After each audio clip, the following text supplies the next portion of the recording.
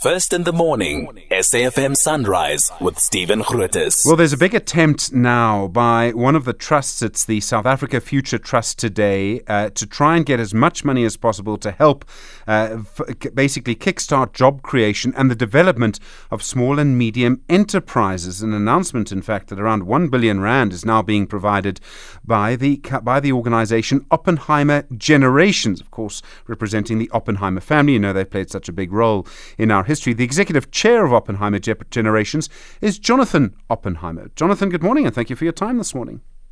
Morning, Stephen. Good to be on your show. What kind of help are you giving to entrepreneurs? What are you doing?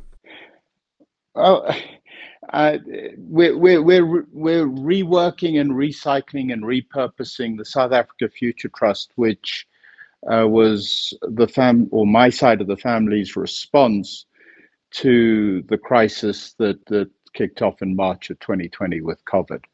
And I'm not sure, but I'm pretty sure you remember when the president announced the general lockdown. He also at that same time announced that my father and I and my kids had made a 1 billion rand commitment to support SMMEs in a transit to help them, and particularly their employees, transition from their formal jobs, which were basically ceasing because those businesses had to shutter, into a more sustainable space with social grants and the like. So we provided 15 weeks of income relief to employees of SMMEs that applied.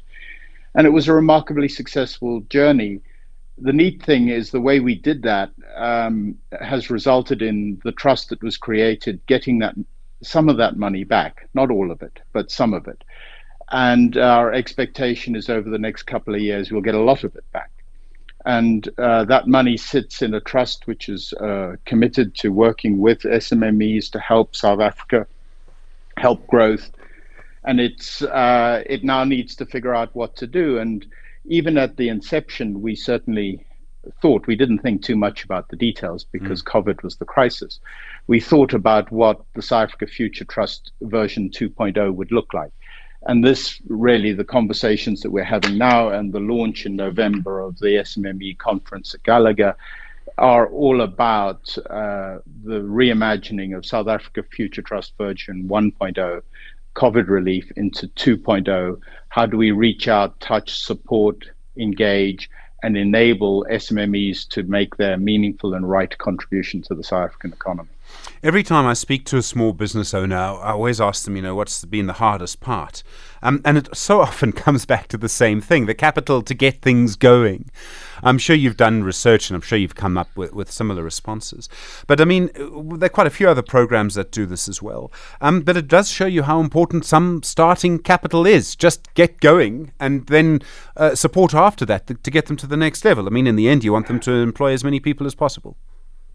100%. We're not just doing capital. We've done a lot of research and we've been trying to identify sort of the building blocks that are really, really necessary and difficult to access for SMMEs. And as we've done that research, a lot of the pieces, absolutely built on the foundation of capital, but access to data.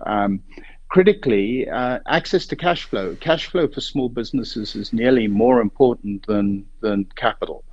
And one of classic case in point, if you've got a small business super excited, contracts with a big corporate or government, and they're lucky if they get paid in 90 to 120 days.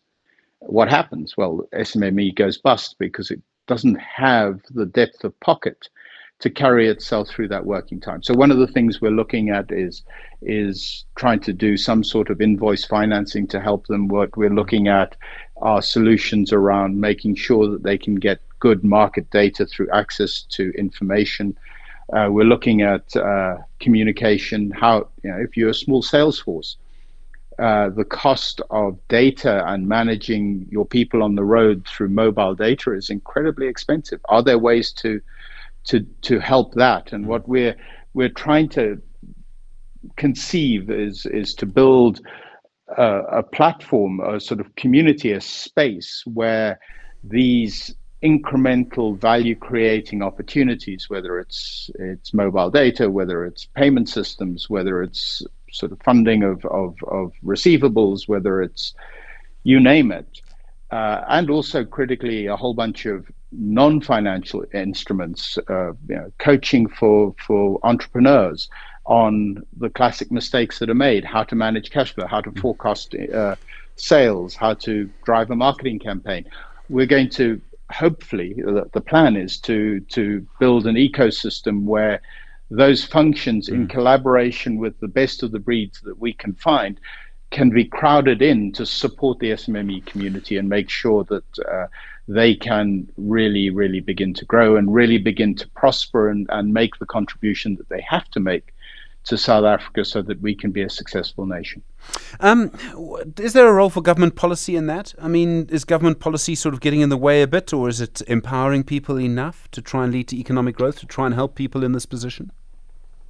Honestly, for me, there is an enormous mismatch between the cadence, the timing of government policy and the needs of SMMEs. A small business lives and dies by its ability to get cash in the door today. And if it can do that, it succeeds. If it can't, it generally doesn't. And so for us, we're not trying to work on basically being a lobbying effort to improve the policy environment.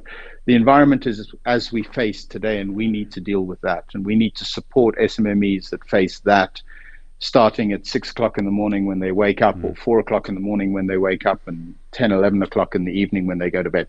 We have to deal with the environment they're in today. And that's our belief that we can really help them navigate that. And government, if government works, and they are trying to put policies in place that help SMMEs, so much the better. But we're not reliant on that, and our expectation is that the vast majority of SMMEs that we touch, I mean, if you actually ask them the regulations under which they operated, I wouldn't be sure that they actually knew. Jonathan, your family has such a long history in South Africa. One of the recent histories about a member of your family is on my bookcase. I'm ashamed to say still unread. But in some ways, the history of your family is the history of mining and industrialization in South Africa, sort of. And that's affected so many people. It's changed our country. How do you see the role of the Oppenheimer family now? I mean, part of your role is clearly what you're talking to us about today. Well, my great-grandfather, Harry's father, said I don't think he even said it, but used to often reference, at least in family law, that causing a man to be able to fish was much better than giving a man a fish. So teaching a man to fish is better than giving a man to fish. And in my mind, if we can have prosperity, we can have growth, we can have opportunity, that is so much more powerful than handouts, government grants, philanthropy, you name it.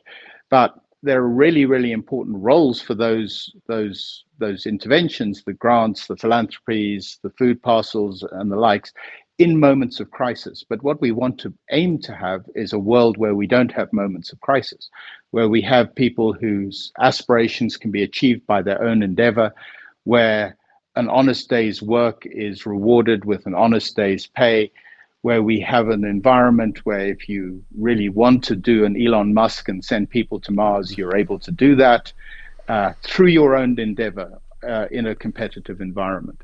And what we don't want is a space, a world where everybody is just standing on the side of the road with their hand out waiting for somebody to put it for some reason in that hand. And for me, as what am I, fourth generation South African on my paternal side and sixth or seventh generation South African on my maternal side, this is home. And what I want is to see the most extraordinary, successful, vibrant, prosperous South Africa possible. And to do that, we need two things. We need labor. We've got a lot of that. We've got a lot of human capability, which we need to be able to engage with and activate. And to do that, you need capital. And right now, other than in the financial markets, find something that we can invest in. Nobody wants to invest in energy generation because the environment is unattractive. When was the last wind farm built in South Africa? When was the last large solar system put in place in South Africa and connected to the grid? When was there a private operator who wanted to come in and build new energy sources? What's happening to our roads? So if you're trying to move logistics around the country, what we need is a space which is super exciting, super dynamic, super enabling, and full of opportunity. And frankly, my role, in as much as there is one, is yes, to do things like the South Africa Future Trust 2.0, yes, to help SMMEs, who are the people who will employ the vast majority of people. But it's also my job to bring capital to focus on Africa, on South Africa, on Africa, because if we don't do that, we can't grow. You have to have both. You have to have the capital and you have to have the people. We got the people. Right now, we don't have the capital going into the real economy. And Jonathan, I realize we don't get to control members of our families. You're a father, I'm a father. I think you and I can agree on that. I have noticed that some members of your family have been quite generous with political donations. And they all sort of go to one party, generally the DA. There's a long sort of family tradition of that, isn't there, going back a long way? Well, the man, my grandfather, the man whose book is on your shelf, basically was, along with Helen Suzman, was the founder of the Progressive Federal Party, which is, I would argue, the foundational root of the DA. So yes, the family has a very long relationship with liberal politics, and we firmly believe in a small c capitalist, small l liberal society where people are able to achieve their ambitions through endeavor. And we continue to want to see a vibrant, dynamic political environment in South Africa that has South Africans at the core of any agenda, and South Africa's well-being at the core of any agenda. And we will continue as a family to put our weight behind that in whatever way we can. As you said, I can't speak nor influence what my cousins do, and they've been very, very active in the sort of financial support and direct political support of parties, and I laud them for that. My father Nicky and I have a more engaged participatory view in terms of having ongoing conversations with all parties about the political structures, what a successful South Africa needs in terms of being an attractive environment for capital, how we go about creating a space that is appealing to people in South Africa and gives them the opportunity to prosper and succeed, and is attractive internationally, so that we are a preferred destination for global flows and local flows. And if we have any, if our fingerprints are left on that, and that happens, I will sleep well at night. Jonathan Oppenheimer, thank you for your time. I wasn't sure if you were going to answer all of my questions, but thank you very much indeed. Jonathan Oppenheimer is the Executive Chair of Oppenheimer Generations.